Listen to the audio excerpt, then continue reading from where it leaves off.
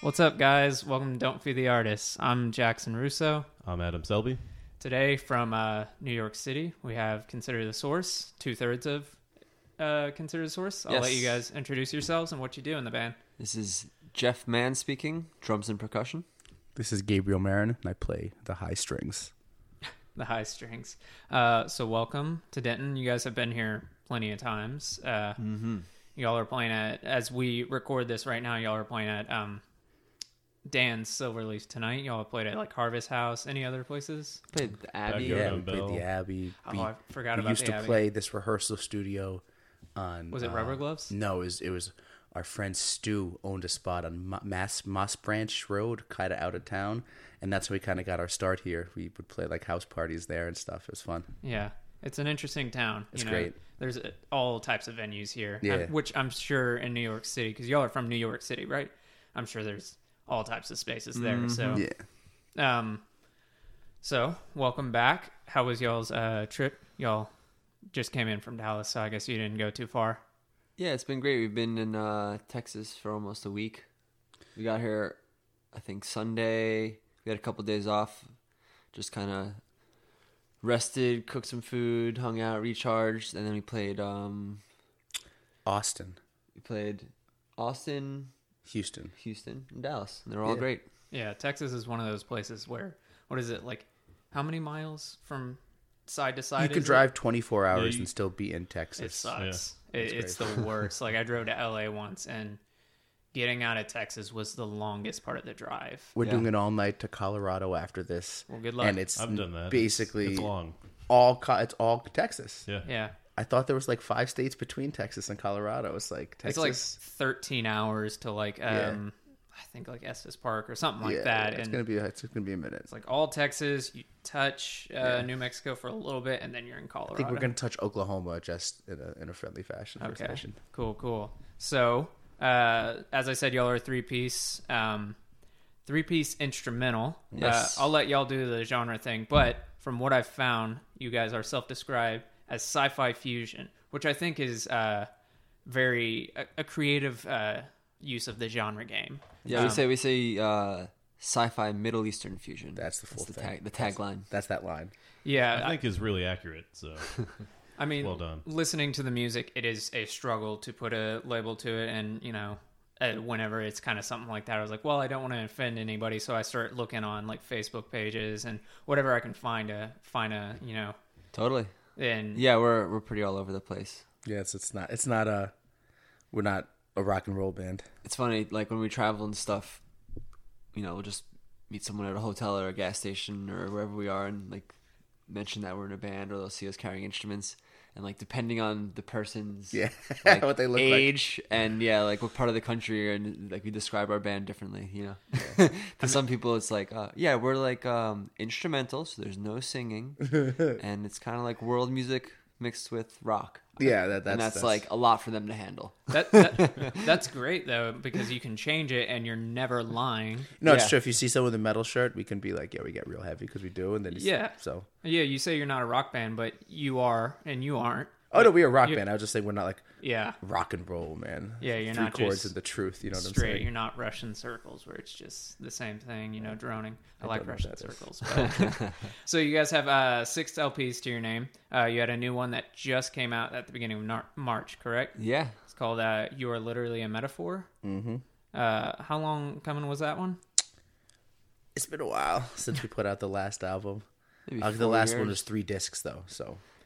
So yeah, what was it? World War Trios. Yeah, it was intended to be a double album. We recorded all the music and then added up the track lengths to realize it was more than a double album. That's impressive. So we put out like, I think it was almost like 2.5 hours of music, and then it took us about 4 years to get this one together since then. You mentioned like a lot of these albums, it's not you have the bands who have like 15-minute songs or 9-minute songs who will only release 4 to 5 song albums, right? But you guys don't do that. You'll release these 9-minute songs, but you'll still have like close to 10 tracks, that kind of stuff. And it's not really that we don't have the songs time-wise. It's just we tour so much. Yeah. You know, that's a real situation. Is the scene that we're in is very much a live scene. So we have to do 120, 130 shows a year every year. Doesn't leave much. Like, we wrote and recorded this album in not that much time, considering we wrote everything, recorded everything within like a month. We wrote everything within like a month, right, Jeff? That was like... Yeah, sometimes like a song will get introduced and we'll maybe play it, or someone will just show someone the parts, and then it might be like 4 months until we like sit down and work on it, and then we'll work on it for like a little bit, and then another like 3 months or something, and then finally we'll be like, all right, we've got a month to make this happen, and then we just piece it all together, and it's kind of like hustle. But yeah, it's not the writing process is like very scattered over time until we have a chunk dedicated to go all in and like kind of piece it all together. I don't know why people do this, but I have met bands who they tour as frequent as you guys, and they'll say, well, you know, like, as you said, it's hard to find time to record, so they'll, you know, do little pieces of it on the road, and I'm just like, man, that sounds rough. Like, they'll, you know, have 2 to 3 nights or days that they'll record in some studio in Texas, and then they'll do something in New York, something in Cali. I could see doing that if you were a band with like songs and stuff like that, and it was like, if I was recording songs and I could like, boom, I'm gonna do these. But like, as we're like, for us and stuff, it doesn't work like that. Like, a lot, it's us as capturing our performance more than anything like that. We were, you know, combined, we were in the studio for a very little period of time because we do so much stuff live, you know, and we don't dwell on things. We're pretty quick. So it's not like, the actual recording and writing is not a long process. It's just we have so much other stuff going on all the time. Yeah. Plus another thing is like, we have a lot of equipment that isn't sort of stuff that studios just have, where we couldn't just kind of drop in and lay down a couple of tracks. It's like a day almost of loading in equipment and making sure everything works and setting it up and getting the sounds together. And then once it's set up, we want to be like, all right, now we're set. Let's like spend a week or two here. Yeah, don't move it. But we have done a lot of cool stuff on the road. Not like recording tracks for our CDs, but we've done some cool live. We put out a couple live CDs from some shows. We've done some like we did a really cool thing at Adult Swim. Yeah. In Atlanta, they had a show that we were like did a green screen performance. Fish Center Live. Yeah, that was really cool. So we'll do some things like that, and the Telefunken one. We've also like we did a Telefunken thing live in the studio, and we've also been able to on the road sometimes if we're at a place that has like a rehearsal studio, maybe make like a play along or do a lesson video or something like that. Yeah.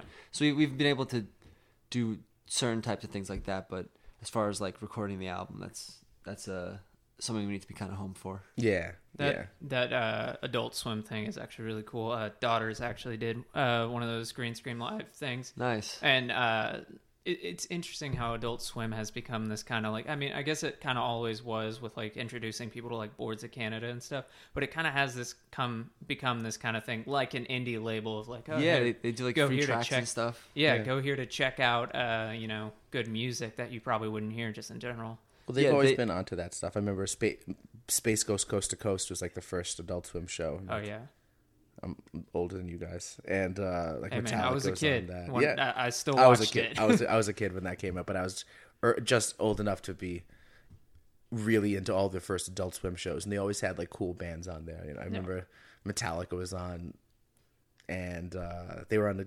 What was that? They were on Space Ghost Coast to Coast playing like these little toy guitar things, and they had all sorts of crazy stuff like that. They used to have, and then they would have like Mastodon do songs and stuff like that. So they were always cool about that, but now they've been like more blatant. So you kind of touched on it, and you may have even answered it, but so a lot of this stuff, you know, you are touring a lot. You guys, hopefully you don't take this offensively, but you are a live band in a lot of the ways, which.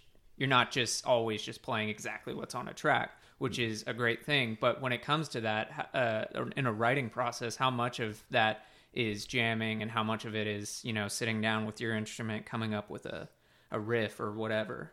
It's a balance. It's for the albums, we definitely try and flush things out as much as possible when it comes to like the parts and stuff like that. We're not really as much of a band of like, let's go into the studio and like write the songs or like finish them out. We'll pretty much have the things arranged for the most part and parts written, but we'll leave some sections that are like solo sections or kind of like group improv sections open. We won't rehearse those. We'll leave them for this, just for playing, you know, that kind of stuff. If we blow through a couple of takes, we'll usually just need a couple passes and get something that we're all like, all right, that's cool. Like that's, you know, that's what we sound like. We don't really want to fake what we sound like jamming or playing like a solo or anything. And not that we're faking the other parts, but the other parts are more in the studio situation, you know, more things that you layer, or sometimes we'll mostly record to a click, but sometimes when we do the improv sections, we'll just take the click out completely.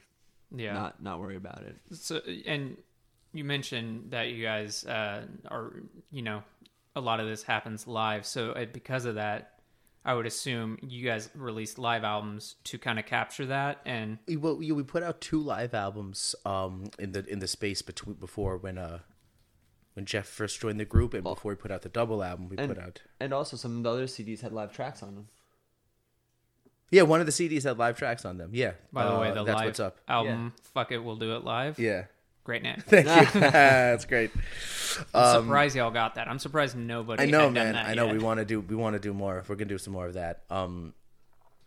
Yeah, we had some live tracks on our album called That's What's Up.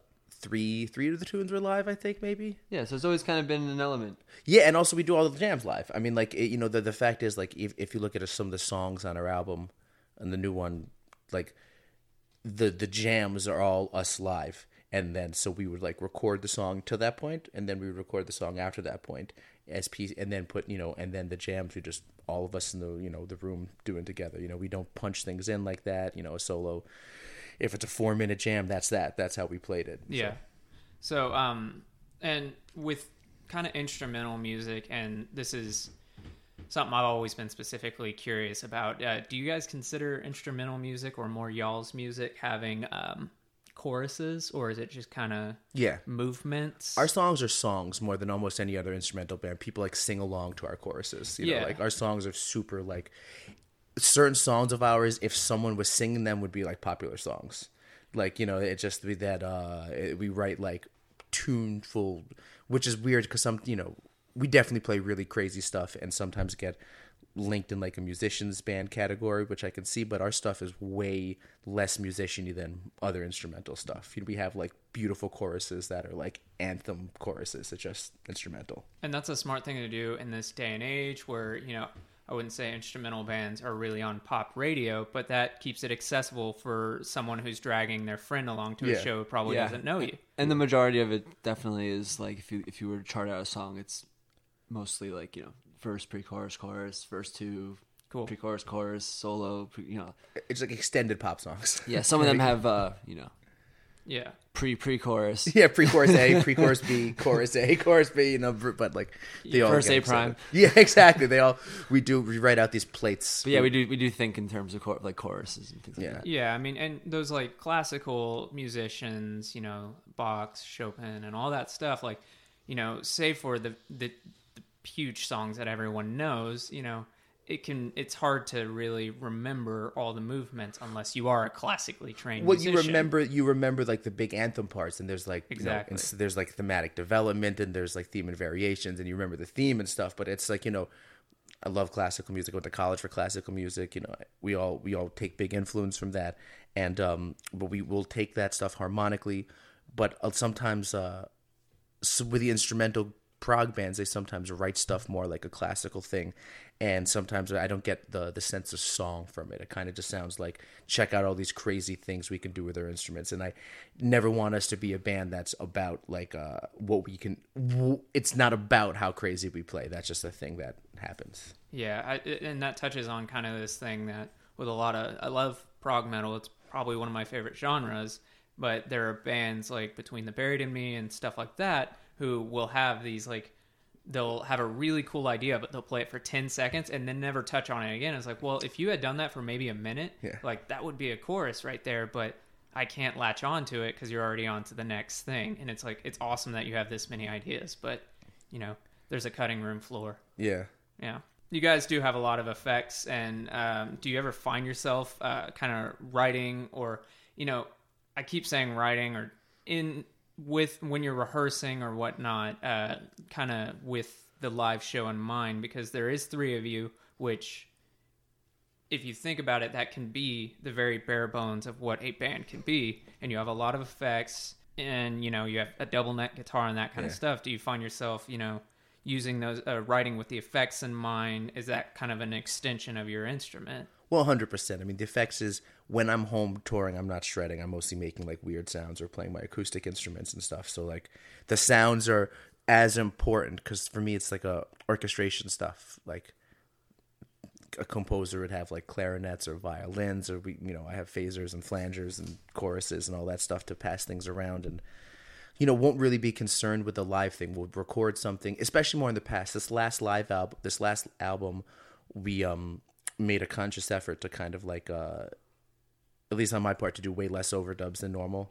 Normally I would do like, a lot of tracks on some songs. There's only 1 or 2 songs in this album that have like, 10, 15 tracks. The rest have just like 3 or 4 parts and stuff like that to be able to make it come across more live. We're often in this kind of music, the genre of instrumental, if that can even be called a genre.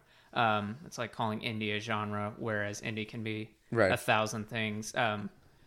It can become guitar oriented, or people assume immediately like, oh, it's a guitar band. But I think that's one of the things that y'all do really well, is if all this stuff blends together, you can listen to just guitar, you can listen to just drums, you can listen to the bass, and everybody feels like a lead instrument, but not in a busy sort of way. And I imagine that's got to be difficult to kind of do, or if you're even thinking about that. We are thinking about it. It's a very much a conscious thing. That is, this is a 3-person band. This is not a 1-person and rhythm section or 1-person and other thing. That's not that. This is the 3 of us coming together to create this sound. And so we are all conscious of that. If someone is playing something too much, we'll be able to, edit it that way. But also like just the sound of our instruments kind of, there's 3 of us. There should be enough room. I should be up on the high range. Yeah. The bass can be in the low range, and the drums can, so we all should theoretically not be able to not clash like that, so. Yeah, it's not like a keyboard player who's staying on the low end. Right. Who like, shouldn't right. be. Like I'll be like the guitar player and the keyboard player. John will be the bass player and the rhythm guitar player, and Jeff will be the drummer and the percussionist and stuff. And so. Yeah. I would be remiss if I didn't mention the gear. So you do play a double neck guitar, 5-string bass. I don't know. Do you have a ton of with drums? Not everybody needs to be a Neil Peart setup to sound huge. But yeah, I got a couple extra things. I have usually a Doombeck or like Darbuka drum that I'll play with my hands, and like an electronic sample pad. Yeah. When it comes to, so the double neck guitar, that thing's got to be custom, right? Oh, yeah. So what all is on that thing? Like, can you describe it as much as you would like? Yeah, the quick, I'll give the quick version is it's a fretless guitar on top, it's a fretted guitar on the bottom, and they both give you guitar and MIDI outputs. And it's made by it's a custom, this new one is a company called Vigier. It's a French company, and it's a custom model that they made for me with some crazy electronics on it. It's like a one-of-a-kind thing. It has like these crazy sustain pickups on it. Paul Vaux, who was the Moog's chief inventor, invented this thing, and I got like the prototypes for that. And it's this huge, incredibly heavy, limitless instrument that I like it. It's double necks, so you have both necks, but they're at enough of a distance that the fretless guitar is really high up. Did you have to learn to play that way, or is that something you've always been comfortable? Well, so when I was young and cool, I wore my guitar low because that's what young and cool people do. And then as I became a better musician and became less concerned with coolness, I just find that like if I have to wear a guitar really high to be comfortable. So if I just play a single neck, I look like a fucking dweeb. So the double neck really makes it a lot nicer because then I can have it. Because if I have a single neck, it's up in my chin because that's just where I feel comfortable, So I get that Tom Morello looking thing happening. So the double neck actually kind of gives me a little bit more gusto. Yeah, well, that's good. It gives you best of both worlds. Yeah, man. And it's not. I'm not. I'm not trying to walk around the stage with my my guitar by my balls. Those days are done. Yeah, I mean, every time I see someone like Slash or anything playing it all the way down low, it's like, but how much better could you be if you were up a little bit? I know, but the real thing is no one gives a shit in that genre. The fact that he looks like that is all that anyone gives a shit about. Like those guys that's the thing is like people like when you as a grown up, I really understand that people really don't know and they just don't care. They see a guy play 3 notes on a guitar and he makes a face and he's a great guitar player. Yeah. That guy's a great guitar player. He has his sunglasses on at night and he fucking plays his guitar with his teeth. He's great. So that's what people care about. So they boosted Flea in the mix, so he's the best bassist in the world. yeah. I won't get into that. Sorry. So, and then also you have the pedal board, the mothership, the menu pedal boards. Yeah. So, have you ever thought about going like Axe Effects or something like that? Nah. Any reason why? Can't improvise. That's and true. I like real sounds. I don't like the way things sound nowadays. It all sounds fake and clean. I would never, and I agree with you. My sound has warts and fuzziness and spaceship sounds. I don't care about being clean and. You hear the springs and your reverb, that kind of thing. I'm not about scrubbing something and giving that. That's not what it's about. Yeah, I think I can see it both ways. I agree with you. Mm-hmm. I think there can be a happy in between. Yeah, I mean, some people are great at writing out really intricate solos and playing them every night. Yeah. I've never, ever once wanted to think about writing a solo. Yeah, and there's things about the Axe Effects things where I see a lot of bands who will use it on tour, and then they said people will go, "Oh yeah, do you write with it?" They're like, "Absolutely not. You can't." Like in the studio, we have like 12 amps and we have hundreds of pedals. Like you just can't write with this one little board that you have to make sound exactly like a solo you played 10 years ago. That kind of thing. So, but there is that also nice thing of kind of being able to pack it up in your bag, have your guitar. Yeah. Again, if I played in a band with songs, no question. If I was in a band when there was a vocalist and we played like things like that sort of situation could work. But wanting to improvise and stuff like that, that's just it's not for me. I think in New York City, I mean, and you guys live there, so I'm not gonna talk like I know, but I think if I lived in New York, I would probably downsize to like an Axe Effects or something, just so I can ride on the subway in New there. York, though, man. That's the thing is we play in New York like twice a year, so we drive, and like all the gigs that I get hired for outside of it are just with my acoustic instruments, and that's just a whole different thing. So that makes it a lot easier. So you guys have done a lot of touring, including outside the U.S. How long have y'all? When you first started, was it immediately touring, or was there kind of that infancy period where you kind of, got used to the band, got your bearings, and then started touring, or was it immediate? Well, this band really had a slow start because we didn't really think this was gonna, if no one's gonna tell you playing crazy instrumental world music is a smart career thing. So we all started to do this because this was like we met and we're just like, oh, this is really fun. Let's just do this. And we started to play, and then we would play like crazy things and like house parties in Brooklyn and just like warehouse parties in the Lower East Side and just like, cool things. And then over like the course of like 3 years, all of a sudden, like people were paying attention and liked it. And it was like, is this going to be our main project? Are we going to really try to? And then so it took a while to get rolling to actually believe that this was going to be a thing. We were just like, this is really, really fun. This is great music. We were in other bands with singers or whatever, doing other, and then just gradually happened that this became the thing that was, people were paying attention to. And so then we started to branch up to like upstate New York, and then in the MySpace days, we didn't know anything about the jam band scene. We had none of, we weren't at all hippies or connected to anything with anything. So we had no idea. And this was before any of the prog metal bands that are popular nowadays were popular. So there was zero besides like free jazz stuff that we thought we were associated with. So like we were just like, well, I don't know what to do, and then our bass player and original drummer reached out to other bands and we put together some like things across the country, and then it started to just go from there. Yeah. I feel like you guys would really fit in like most every type of scene I can think of, in the sense that you could play DIY venues, you could play kind of like guitar festivals, you could play just a regular festival, you can play with metal bands. But we scare people away in writing. Once people see us, but they see like world music, science, they see like Middle Eastern, and they just metal guys see that we play the jam band stuff, they don't want a part of it. Jam band guys see sometimes that we play metal stuff, they don't want a part of it. So sometimes we like, and then people see us and they're into it, but it's zero easiness otherwise. Yeah, I think that can be said for a lot of, and that might be one of the things about music today is that I think there are so many amazing bands out there. I don't think there is this select few, pop musicians who are the best in the world. I think there are many like them, but it's getting people out to see them. And then as soon as they see them, they're like, oh shit, this person's in my backyard and I could pay $5 to $10 to see them instead of paying 70 to go to some huge venue. Mm-hmm. So, yeah. So talking about touring, you guys have toured a ton, as you said, like 100 plus days a year. That's the plan every year for many years. All right. I mean, do y'all love touring? Or is that something that you have to at that point? Yeah. I love it. Cool. Yeah, absolutely. It's the best. So it fucks you up mentally and physically, and I love it. I mean, it just like, honestly, besides we're at a point now where we get nice hotels and we eat well and stuff, so it's just the sleeping situation that becomes rough, but I you miss people back home and all that stuff without question, but being on tour is just playing. It would be weird playing the same songs every night, but even like we play the songs, but we can improvise so much that like every day is like a new experience, so it's kind of like, all right, let's see what today gets you.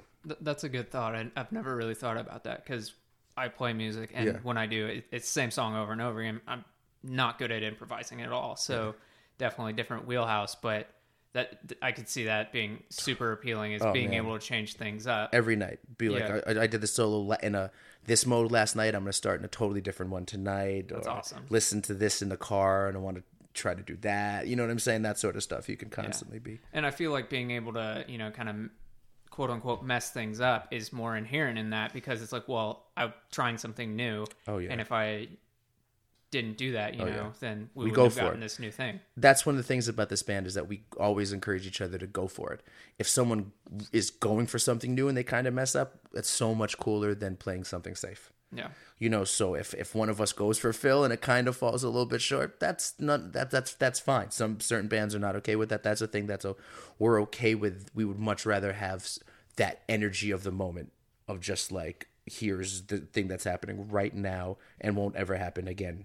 Yeah, and it's funny because I feel like in, another world of like comedy, when people say like, oh, so-and-so, like Stephen Colbert is a great improv person, you go in there and you're so accepting when there's flubs. You're like, yeah, this is natural. This is real. And I feel like totally. It's when you tell somebody like improv music, they expect you to be perfect. And it's like, well, music in general, if you listen to like rock records, there's mistakes in the 60s, there's mistakes in the 70s. And then slowly the mistakes start to get filtered out. But if you listen to Sabbath albums and stuff like that, Tony Iommi's bending notes not perfectly. There's drum fills that are not quite lining up. Not everything is perfectly in tune. You hear the squeaking of the fingers on the strings. It's so cool. And then all of a sudden, everything became this inhuman level of, I'm going to record things bar by bar, measure by measure. I'm going to slow things. It just became this weird, like, fake, like, it's the equivalent of, like, photoshopping your face for your pores away and stuff like that. Yeah. It's just, there's nothing that's, like, I have no idea what people really sound like. You have no idea what people really look like. It's just this weird illusion. So in that same thought, how do you feel about bands who they're still playing live and they have that stuff, but then they have this extra, so much layering that it adds more atmosphere, even though there still are the flubs? Is that something you're more against, or do you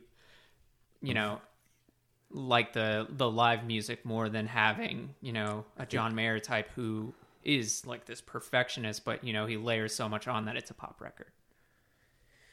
If you play along with pre-recorded stuff live, I think you're something that I don't care for most of the time. I really feel very, very, very strongly that when you have your other elements, you're playing to a pre-recorded thing live, you are a word that I don't want to repeat on this. And there's a lot of great musicians that do that. I'm sorry about that. I just think it's so chumpy. Like, don't play along to pre-recorded stuff, man. And I remember when Milli Vanilli getting caught doing that stuff was like a huge scandal, and now everyone's okay with it. Yeah, now everybody metal bands do that. Yeah. Metal bands do that. Prog bands have like melodies being played by things that aren't on stage. That's just like, to me, it seems like anathema to what this music is supposed to be about. Yeah. And I would never see a jazz thing doing that. You would never see that. You never see something that had like the gusto being like playing along to pre-recorded stuff. It's to me, it's gross. You must love DJs. No, I respect I love sound, so I definitely respect electronic music as a compositional thing when it can be. I love electronic music, but as a live thing, I've never gone to see it, and I just don't think I would like that. We play a lot of festivals with a lot of DJs, and it does elude me. Yeah. I've definitely watched a lot of people that are famous from behind stage and being like, you're doing nothing. You are literally doing nothing. Yeah. You are jumping around with one hand in the air and it's counting to 3. Yeah. And then saying something. But again, it's everything has its right place. There are people like electronic musicians that I admire immensely, like Aphex Twin or what am I? I just bought Flying Lotus. I just bought a Venetian Snares Nice. CD on the way here. Square Pusher. Yeah. Yeah, that stuff, electronic music is great. It's just there's like the pop version of it, but there's the pop version of everything that sucks. Yeah. So you can't like call. I honestly don't even know who's popular, but that pop EDM stuff that you hear that is, oh man, it's so bad. It's just like. There was one of those musicians who just recently did like a live show, quote unquote, in Fortnite, the video game. Oh, cool. Yeah. That's cool. Yeah, but it's also like people have been talking about, millions. It's the first live concert in a virtual world. And it's like, is it live though? Like that, as a DJ, it's not like it's super It's strange DJ. to me. Yeah, as a DJ, that's a different thing. I did something in college that was similar to that. What was it called? It was called like I think it's called like Half-Life or something. Mm-hmm. But it was like it was like a virtual world, and you could be a band playing in a rehearsal studio and stream it to like a digital venue, so people like go online and pay like $5 to like watch your live stream in their home. It's cool. But I thought that was cool, but that's Yeah. different than like someone signing on and then hitting play on their computer and you just listen to their music, Yeah, things are weird now. How we just kind of like all these things that you would have paid $10 for a year, Yeah. or like 5 years ago, 10 years ago. Like people are just like, wait, no, I can just go on YouTube and watch the live Oh, show. yeah. Why would I pay for it? I remember we like I think the last album, the double album, we had put out a video and it was like, go and stream the thing and someone to come. I just heard it. Why would I go buy it? And I was just like, Yeah. yeah, I'm not even going to answer that, but like that mentality of like, well, because there's been a devaluation of stuff where like people don't understand that like when they go online and they take this orchestral sample, someone played that, someone wrote that. It's just not just this thing that exists, but there's music education has been taken out of school so much that people don't have really a lot of people don't have a concept of music as an art and not just something to shake your ass to and Yep. yell about possessions that you have and people that you don't like and stuff. Well, and with this kind of like the rate of exchange nowadays, people, someone like a Radiohead or someone who takes years to release an album and then it comes out and people stream it for a week, a month tops, and then they're immediately like on to the next thing. It's such a complacency that I just can't understand. Like whenever I hear this, I'm like, wow, how did they do this? It's so impressive. This means something to someone, where as now, not to, rag on people who like pop music and stuff, but like there is that kind of feeling of like, oh, this is something that I have a right to and I'm going to move on, Right. like Well, a bag the of difference, chips. though. That's the difference, is that pop music will always exist and always should exist, and there's no problem with that. There just needs to be more of a balance. Yep. That's the real issue, is the lack of balance, is that you should always have new music, because there's always going to be 13-year-olds, there's always going to be like 14-year-olds that don't know better, and this is the new thing, and that's cool, and that's a cycle, but there should always be the balance, and like, I'm not talking like 50-50, 90-10. Oh, I'll be 90-10 split between crap music and 10% just brain music, or at least music with something would be great. That kind of seemed to be what like used to be, like the 90s, the 70s, these times you would have all the scrap that was popular, and that's great. And then you would have some music that was still popular but was cool. Tool could put out a 7-minute song, and it was a single. Radiohead could put out a 7-minute weird video with a song with no chorus, and it could be a single, and people would buy it, and that was awesome. And that existed. Now you really, besides like Kendrick Lamar, you have nothing in the mainstream with any sort of intellectual gusto behind it. And he's the only one that has like really smart lyrics and music that's cool. But in the rock thing, you know, a lot of modern rock bands, they haven't changed anything.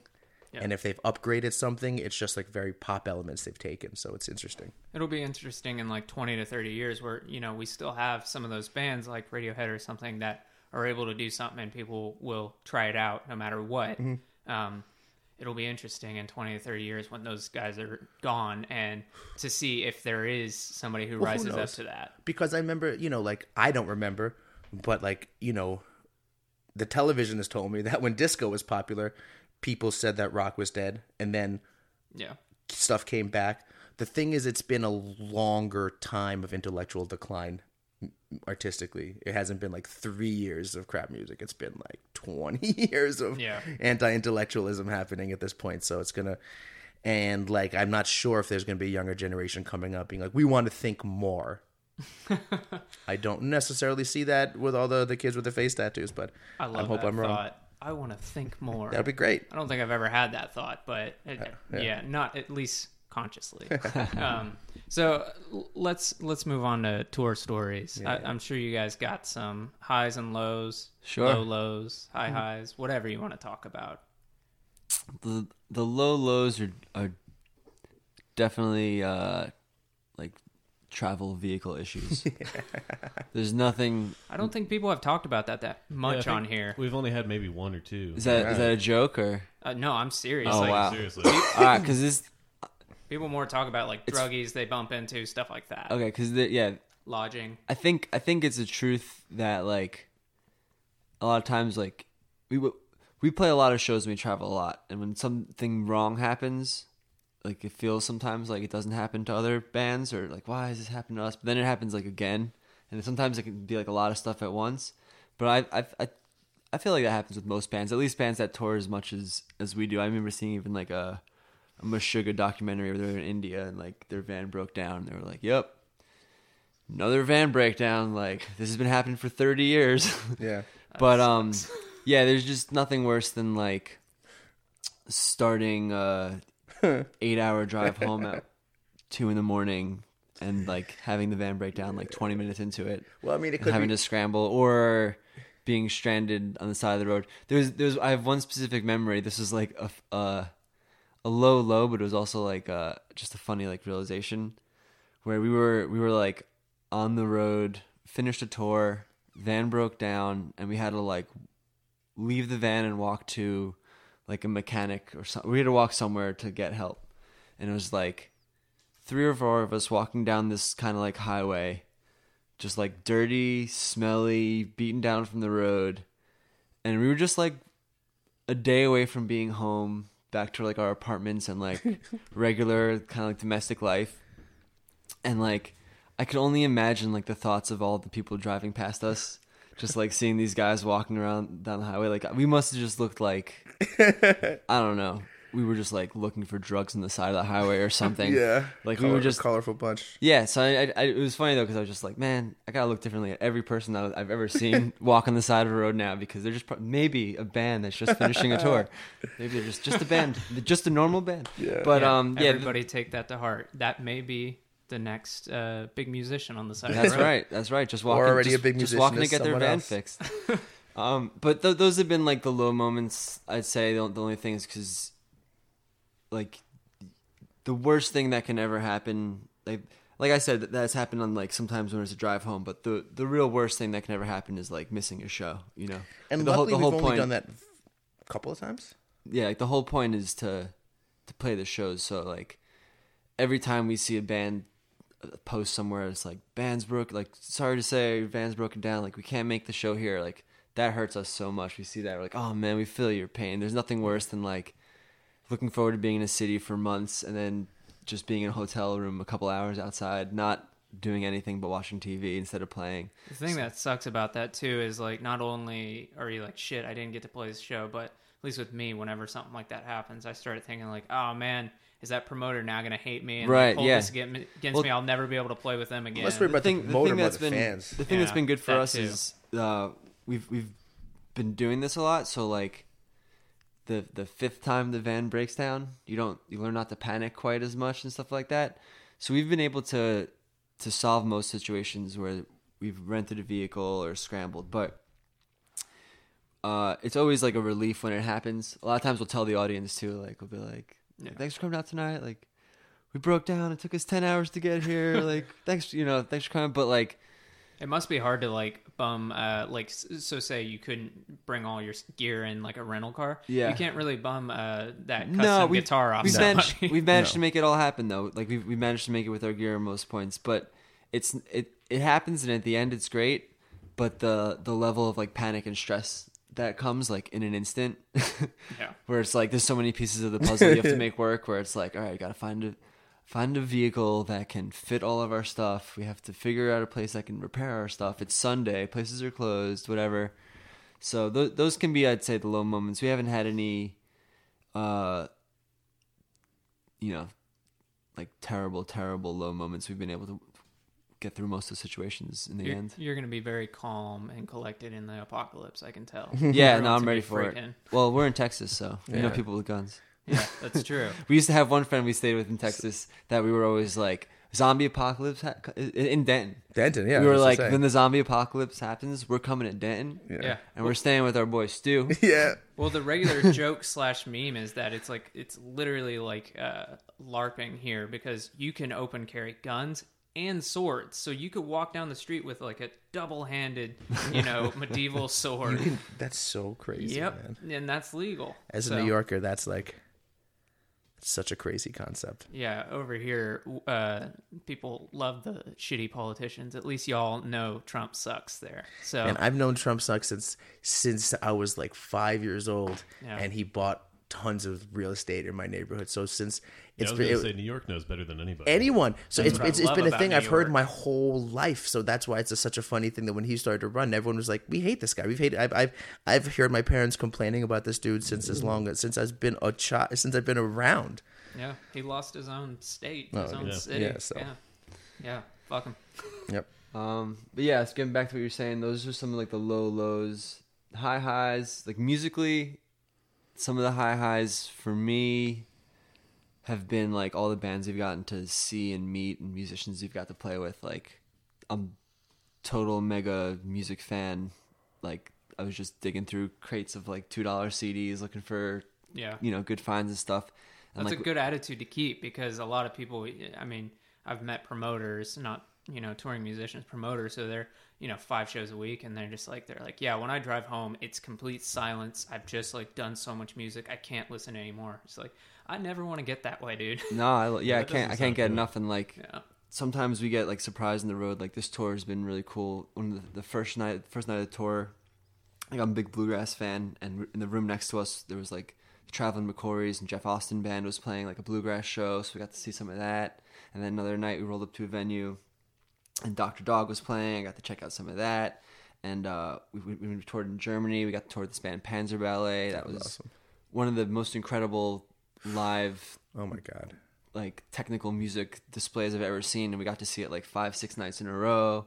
We did a tribute with our friends in this band Kung Fu, and they had Bernard Purdy on drums as a special guest, and got to like meet him. We did a thing recently with Soul Live, and John Schofield was a guest, and we were just like sitting in a green room talking to John Schofield. So like for me, a lot of those moments are like super highs, where it's like, oh my god, like I'm just sitting in a room with John Schofield, Yeah. and it's like normal. Like Yeah. this is crazy to me, or things like that. So musically, those are like a lot of the highs are just like I love playing the festivals and playing shows and having audiences is incredible, but I still get to like be a music fan at the same time. Like we play a festival and we play, and then I get to see 6 more bands. Like Yeah. I can't get enough of that. And then aside from music, like with the touring, I love traveling. I love seeing all the cities and like hiking and checking out parks and trails and stuff. And there'll be moments where like we'll play a show, and the next morning I'll find like a big, lake or a trail or something, get to the top of a hike, and I'll just like laugh to myself and be like, man, this is like the morning of my day at work right now. Like I'm just in another state, another place. Yeah, it's a pretty lucky thing, and I know that it can be rough touring so much, but then it balances out, and often it's more tipped on the scale of like memories are more cherished than like, oh yeah, our van broke down. But yeah, I love the travel. I love trying to see all the different cities, and like how you said, we've been coming to Denton a lot. Like the first tour I did with the band, we came to Denton and stuff, and there's certain places we go where it's like we have our favorite Thai food spot, we have our favorite coffee shop, we have our favorite record store, we have our favorite park to go to or whatever. So it's like, even though you're far from home, some places get to be familiar, and like we're going to Boulder in Colorado. We'll be there soon, and me and John always hike the Flatirons when we go there. It's like a famous hike that we always do and stuff. So I love all that stuff. I think that's really cool. Even the massive musicians aren't able to do that kind of stuff. You know, the bands who only tour like 30 days out of a year, maybe every other year, like they don't know Dallas. Yeah, they're here for like 12 hours. They don't have favorite spots, so that's pretty cool. We only get that in certain places. Yeah. You know, like certain cities. It's just like certain cities we've been to 9 times and we've never seen anything but the venue, and that's it. And then, you know, it's mostly days off. Like Jeff will go hiking in the morning, and I'll try to find like whatever ethnicity is prominent in that city and get some good food. We're in Minneapolis. I get like Somalian food and all that stuff. So I try to explore. That's pretty cool. I'm a city boy. I like to explore the cities as much as possible and try to do that sort of stuff. And that's great. So there's certain cities that I've been able to like go through, and, you know, it's one of the nice things about stuff. Like, the travel aspect is great. Certain things are rough in the moment, but you're like, I remember very vividly, we had one place we stayed that was very scary, but it was humorous, and we were just like, if we survive this, it's going to be a great story. And that's the attitude we have a lot of the times about some shit. When we know something is rough, is like, right, but this will pass, and then for a long time, it'll be a really funny thing that we can joke about.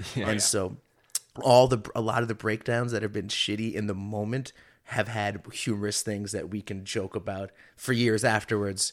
So that's just kind of an attitude. We've been through this enough times that you get this bleak humor where it's like, oh well, at least it's not blah, and then you know, and so you have all these, you know, at least it's not raining. You know what I'm saying? So you get this attitude of that. It is that attitude of like, you know, the more struggle can bring people closer together, that kind of thing. Yeah, and also we're super close. We're very, very, very, very, very close, you know.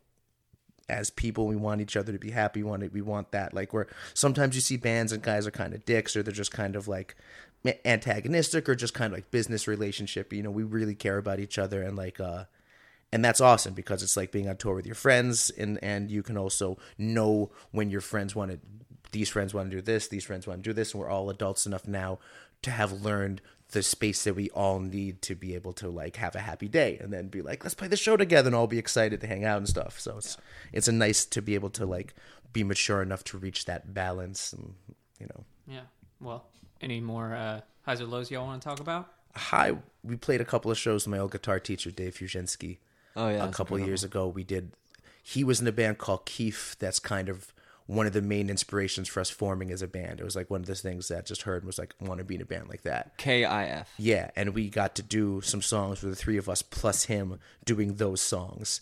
And that was like a dream, because like I remember first listening to that CD and being like, man, if ever we could do music that sounded like this, I'd be so happy. And then we're doing those songs and like doubling the lines with him, and it was just like, it was a cool moment, you know. So that was a musical, definitely like a musical high point.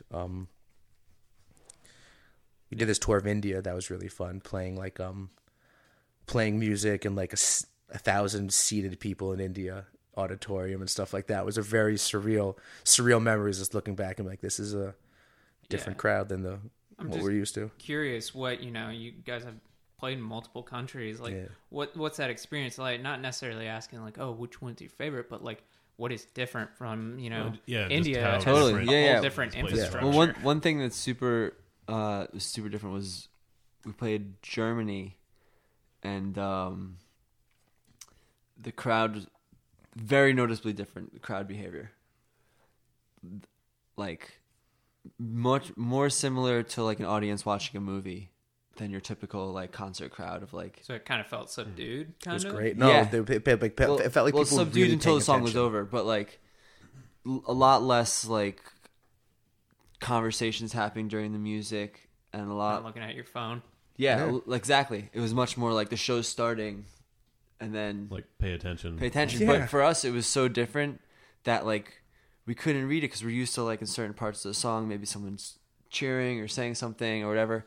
So it was like the song ended, and like we were all kind of like, do they like us? And then there was like a second, and everyone started clapping and cheering. We're like, okay, they like us. They're Yeah, just that's- like us in a different. It's just like a different way of expressing how they like us. But it's the same thing with the promoters. It seems like they just care about they care more about music. Like every promoter in Germany and even in Israel and other countries, like they made sure that they gave you your rider. They made sure that you were comfortable. It's like they cared about you as a person and like they just respect more music. They respect music more. And that was the thing is like when we started the song, people stopped talking.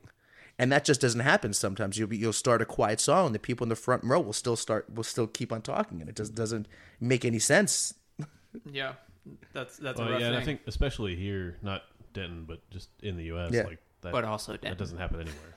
Also Denton. I mean, but- quiet concerts, like sit down concerts, people are Yeah. quiet. But I think there's a thing that if you're standing, you just think that talking Somehow is it's okay. right. Yeah. And but then they would go crazy between songs, and that was that was nice. Yeah, and to steal Jack White's thought, people go to a theater, like people still go to movies. I mean, people torrent and whatnot, but people still go to movies knowing this is the quintessential experience of Right. how to experience a movie. But people will go to a live concert because that is the experience or most of the times, how to experience music. But they still sit there and talk, or they'll be at the bar half the show, and then they'll show up in the middle of the show. Like people don't treat like it'd be super great if we could go back to that kind of mentality of like this is how you're supposed to enjoy the music.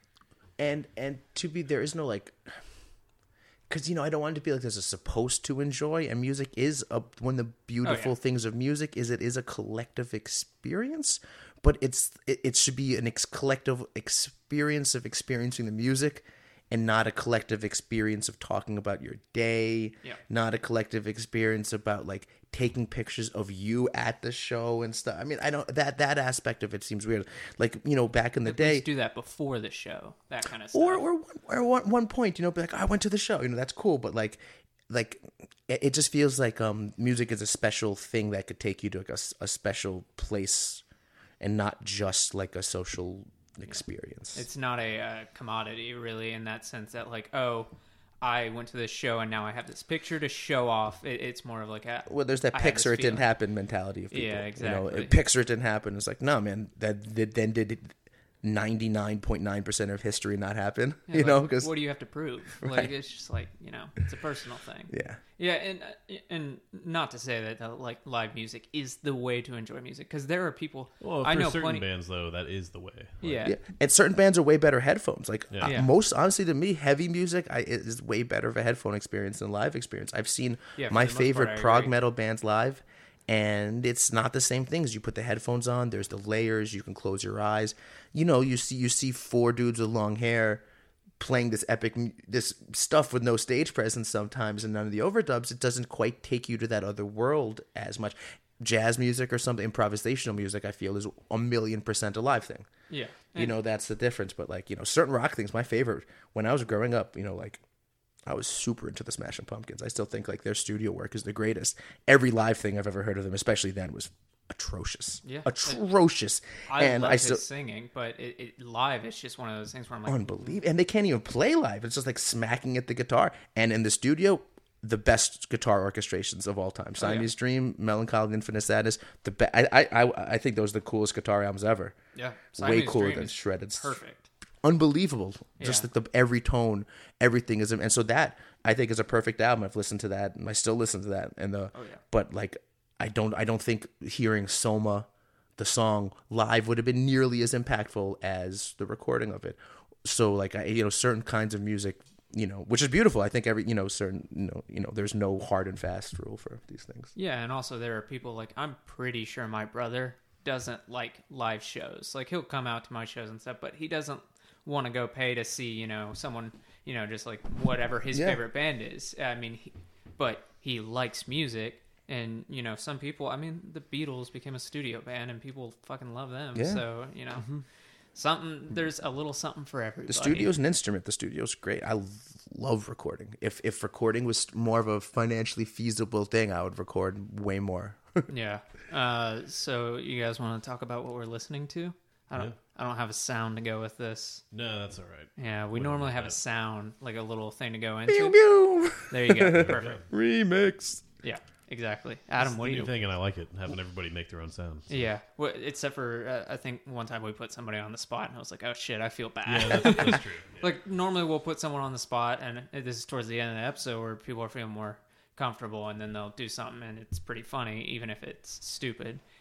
But sometimes I'm like, "Oh shit, I'm an asshole." We'll start, and then y'all, Cool. we'll get Yeah. to you guys. So I've just been listening to a lot of Miles Davis, actually.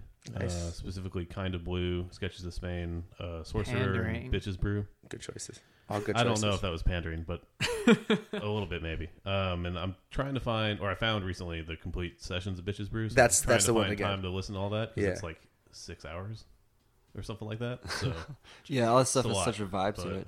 There's a live album called Black Beauty. It's recorded the same time as Bitches Brew, and it's a lot of the same tunes as Bitches Brew, but it's live in 1969 in California.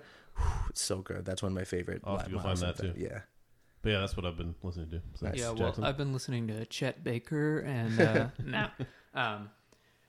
I have been very consciously staying away from Reddit this week because Amazon has been having a lot of vinyl sales yeah. all week, and I've seen some of my like favorite albums for like $10. I'm like, no, I don't need it. I'm good.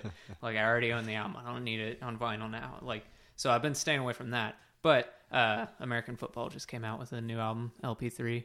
I like it a lot. They're breaking free of that kind of like Midwest teen emo thing, which I love that stuff, like the 90s stuff, and not the rest so much. But this new one, it feels super adult, and which is not something I'd ever thought I'd say about American Football. So I've been really enjoying that. Not for everyone, but I love it. And not that I give a shit, but it's Pitchfork approved, Nice. which Yeah, fuck usually Pitchfork. you don't care. I don't, but it is one of those things when I saw that I was like, That's oh interesting, well, though, yeah. yeah, well, not only do I like it, but whatever they are like it. No, I don't like Pitchfork at all. That I hate that mentality of Pitchfork approved. But I honestly don't really know.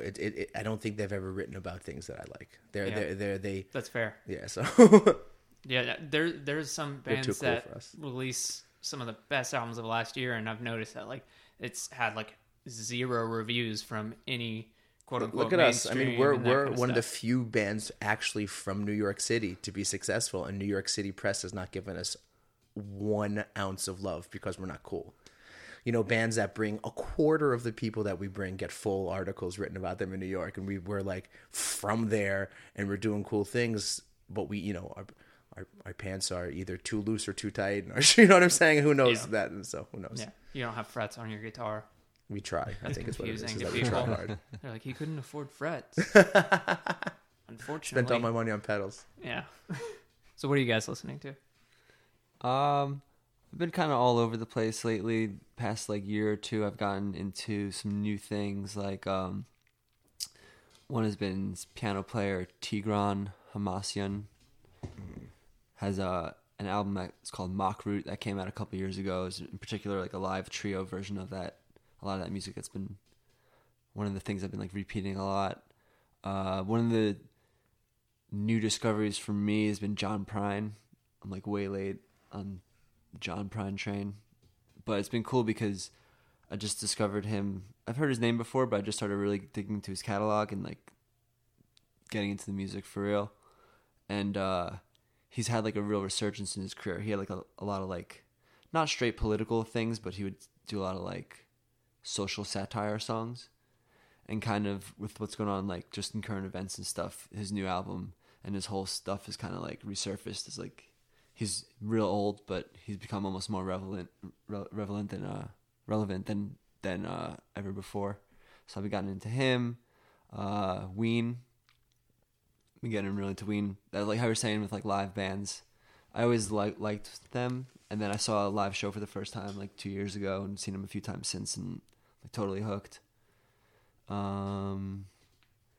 Those have been some of the things I've been like revisiting, but I'm constantly shuffling through all sorts of stuff. Latin music, bluegrass, rock, classic rock. Little Feat, the band have been like kind of new things for me to get into.